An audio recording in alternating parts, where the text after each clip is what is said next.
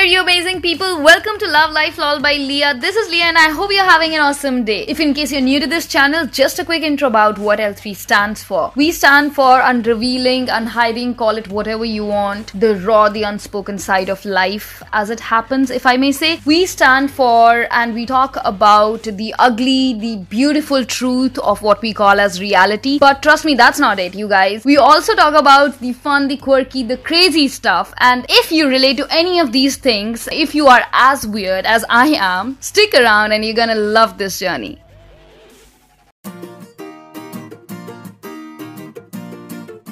Today we're gonna talk about child sexual abuse. I know it's an intense topic, but guys, it needs to be addressed. Wikipedia defines child sexual abuse or child molestation as a form of child abuse in which an adult or an older adolescent uses a child for sexual stimulation. Child sexual abuse covers a range of illegal sexual activities, including possessing images of child sexual abuse, forcing a child to strip or masturbate, engaging in any kind of sexual activity in front of a child, including watching pornography, encouraging a child to perform sexual acts on or off camera, inappropriate sexual touching of a child, or penetrative sex. Both boys and girls can be victims of sexual abuse, but we have seen girls are more likely to be abused. There can be n number of reasons for that. One, because girls can be overpowered easily, and two, because our society perceives boys as the strong, dominant character, so not a lot of boys come forward and say that they have been abused. So what are the signs that a child is being sexually abused? Children don't often talk about sexual abuse because they think it is their fault. They guilt trip into not telling their parents what is happening with them, or they have been convinced by the abuser that it is a norm in their life or it's their special secret. Children can also be bribed or threatened by the abuser or told that you won't be believed. Doesn't matter if you tell people, but who's gonna believe you? Sometimes a child who's being sexually abused may care for their abuser and worry about getting them into trouble and thus not speak about it. So it falls upon us to keep an eye out and see if there is a child who is being abused. Just always be cautious and watch out for the signs. But before that, we need to know what a child who's being sexually abused or sexually molested feels like. And for that, I have invited a dear friend of mine on this podcast today, and we're going to speak to him about what his journey of going through abuse and then coming out of it was like. Over to you, Arsh. Thank you so much, Leah, for having me on this panel and, letting me share my experience. And I believe you are doing a great thing by bringing out something that has been taboo for a long period of time, and people have shied away from talking about this issue, particularly because they will be shamed in the society and they will be hurled with profanities. But I'm glad that you're taking this step forward and doing something great. For me, my tryst with abuse was not during the early childhood, but was during the teenage years, and this was the first time when I left home and went to college. It started with the death of a very dear friend who was a childhood buddy, and she met with an accident, and this was my first month in college. And when this happened, first 15-20 days, it was very difficult for me to process that something like that has happened. And when it suddenly struck me, I started fearing about my life. I started seeing things. I started how should I put it? I started feeling that I am going to die. I started feeling that something is going to happen to me. There was this visuals of my parents crying and, me being away from them and dying at a place where nobody knows me. And during that period only, there were a few people who came to know that I was going through a tough time and I wasn't able to sleep. I had lost appetite. I had lost a lot of weight, and it was very visible on my face that something was wrong with me. So these guys came to me and, they offered me that since I had this room, which I was staying alone, I did not have a roommate. They told me to shift with them because they had a bigger room. And so they told me till the time this semester is over, why don't you come and stay with us? And I agreed because I was tired of staying alone. I was I was just thinking about death all the time. I was just thinking about everything that could happen to me. And I was just falling into the vicious cycle of waking up in the morning completely low and then not wanting to get out of the bed and not even able to sleep.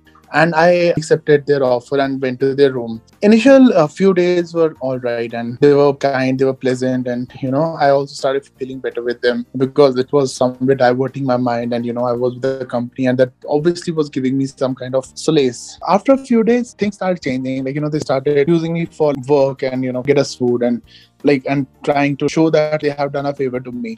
And then it moved to hurling profanities, saying that I'm a sissy, I'm a pussy, and I'm not a man enough, that I'm not able to face this kind of a situation. So what if your friend has died? People die all the time, and you're not any special, and you're crying all the time like a girl. And they started firstly like physically abusing me, hitting me. So I went to a psychiatrist during that time, and that was a mistake that I did because I wasn't aware that I should have gone to a counselor, I should have gone to a therapist first, but I directly went to the psychiatrist, and this psychiatrist put me on the tranquilizers, and I was supposed to take these tranquilizers after the dinner. And every time I used to come back from food court after my dinner, I had taken my medicines and I used to feel really sleepy. They started hitting me, and and I was in my sedation. I wasn't able to get up or do anything about it. And then they started playing very, very, very loud music near my ear so that I cannot sleep. And they said that we're doing you a favor because by doing this, they will man me up. I wasn't able to stand up for myself because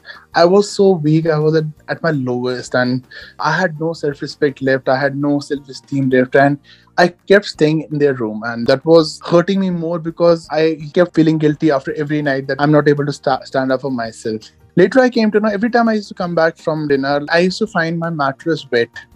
And every time I asked them why is my mattress wet, they told that pani gir gaya ya fir. But later, like after like 1.5 years, 2 years, somebody came and told me that they used to pee on my mattress, and it's on the same mattress that I used to sleep. This was physical abuse. It went to the level of sexual abuse because once I told them that I want to drink, they got alcohol for me, and I drank a lot. And I started crying because I started missing home. I started missing my friend who had passed away, and I could not control my emotions. I started crying. And these people removed my clothes, made me completely naked, and took videos of me and circulated in the college. And I did not know they had done that because I was not in my senses. But I started seeing a change in people's behavior also. People who used to eat with me, people who used to sit with me, they also started moving away. Every eye saw me with judgment, and I could see that in every eye. I completely lost trust with people. And somehow this 1 month passed. I wasn't able to travel alone. I called my dad, told him that I'm fearing for the first time to travel through a flight because I feel my plane would crash. And everything that happened to me reminded me of accidents, plane crashes, death, and everything like that. So I accepted the fact that I would not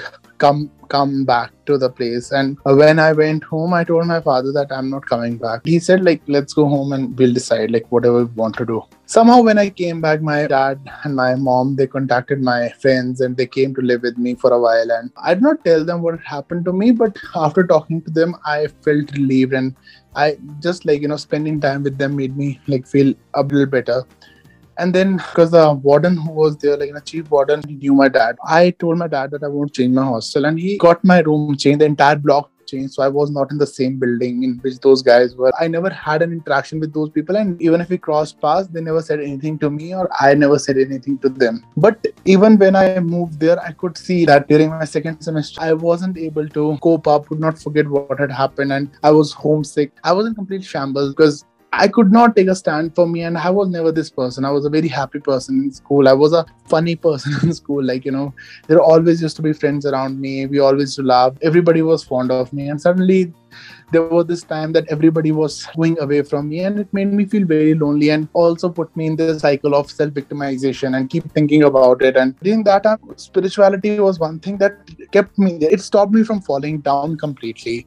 So that was my anchor I was holding onto, and that was keeping me there. And during the same time, what happened, there was a fest in Christ University, Bangalore. Nobody from the first year used to get an opportunity for the fest. Somehow I cleared all the rounds in the college and I was selected. Because of this perception about me, the seniors who went with me, they knew that they had this image in mind that I was a problematic person, and they were very cold to me for the entire journey. They kept me treating like somebody who's not a part of their entire tribe. And when I went there, like they could not complete the rounds while I reached the semifinals. That hit them hard that we are seniors and this guy is doing good. And they did the same thing what those guys did. They started abusing me, calling me names and saying that you're a problematic person and things like that. And even that time, I could not control myself. I caught the bus back to Udupi and reached Manipal and informed my faculties. And my faculties, they were charlatans. They were very immoral people and wanted certain kind of people with class and with certain kind of standards to be with them or to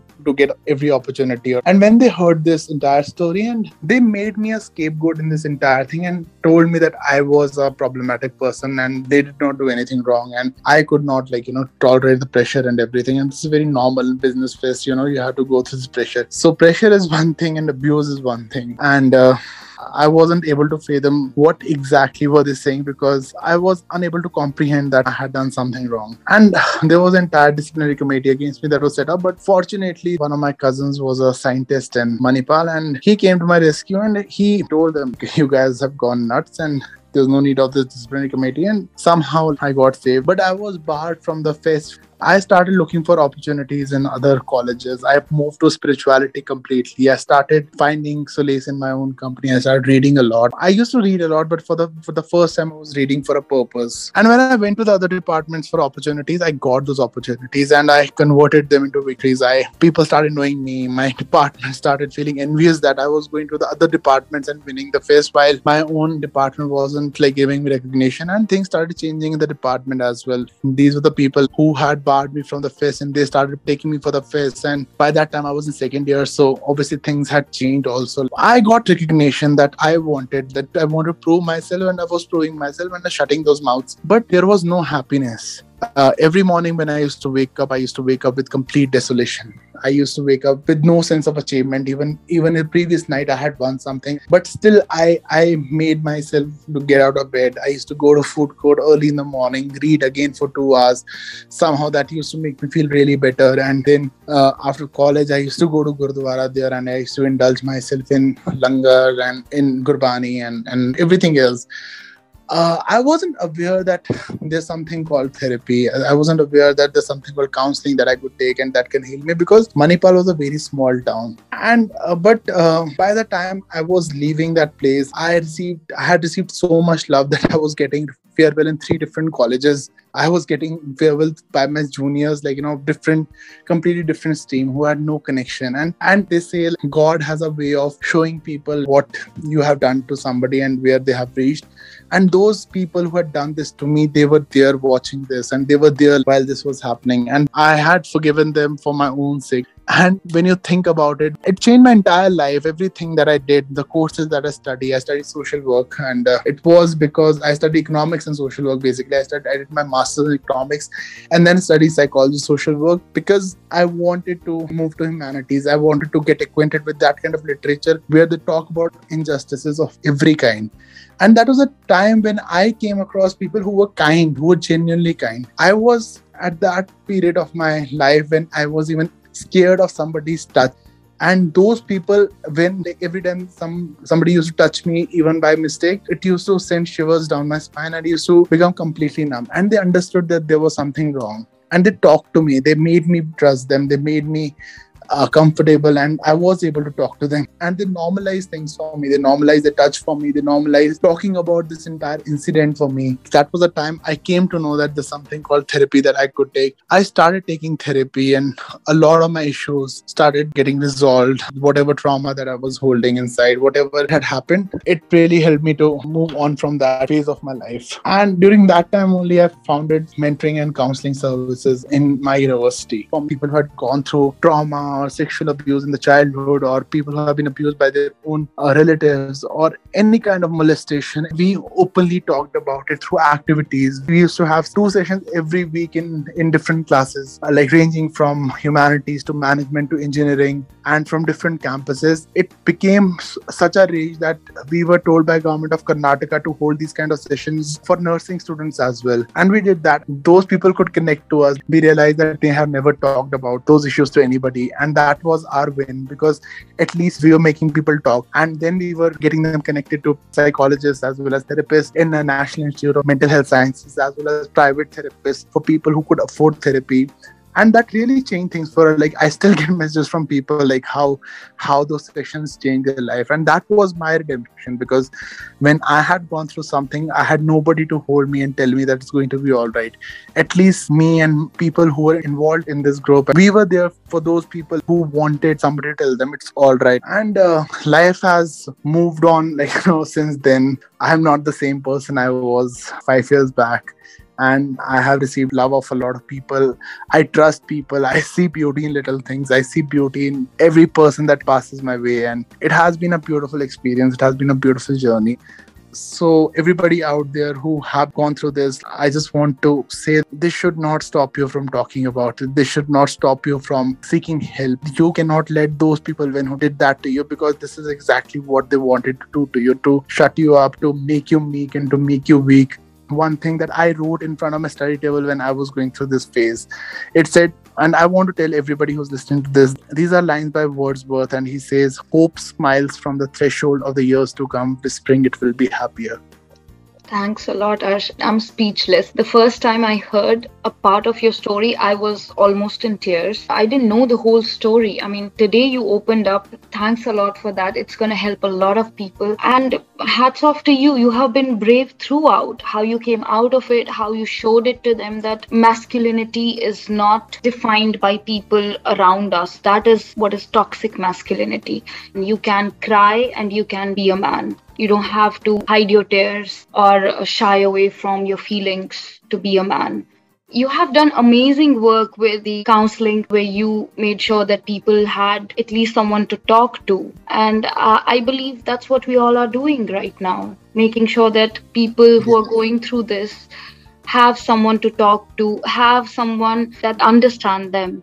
Thanks a lot for joining us today, Arsh. It was a pleasure to have you here. Thank you. Thank you, Leah. And thank you for being such an amazing person. I really hope that, people learn something from this. When they feel that they are down on their knees, they have the will to stand up back on their feet and stand up for themselves. Whatever abuse, be it physical, emotional, sexual, mental, they stand up for themselves and say no to it. That's it for today's episode, guys. I'll be back in the next episode discussing the same topic, as we have a child psychologist on board who would be explaining what child sexual abuse is, how can we prevent it, the impact of abuse on children, how can we discover if a child is being abused, and how can a child heal and recover from this trauma.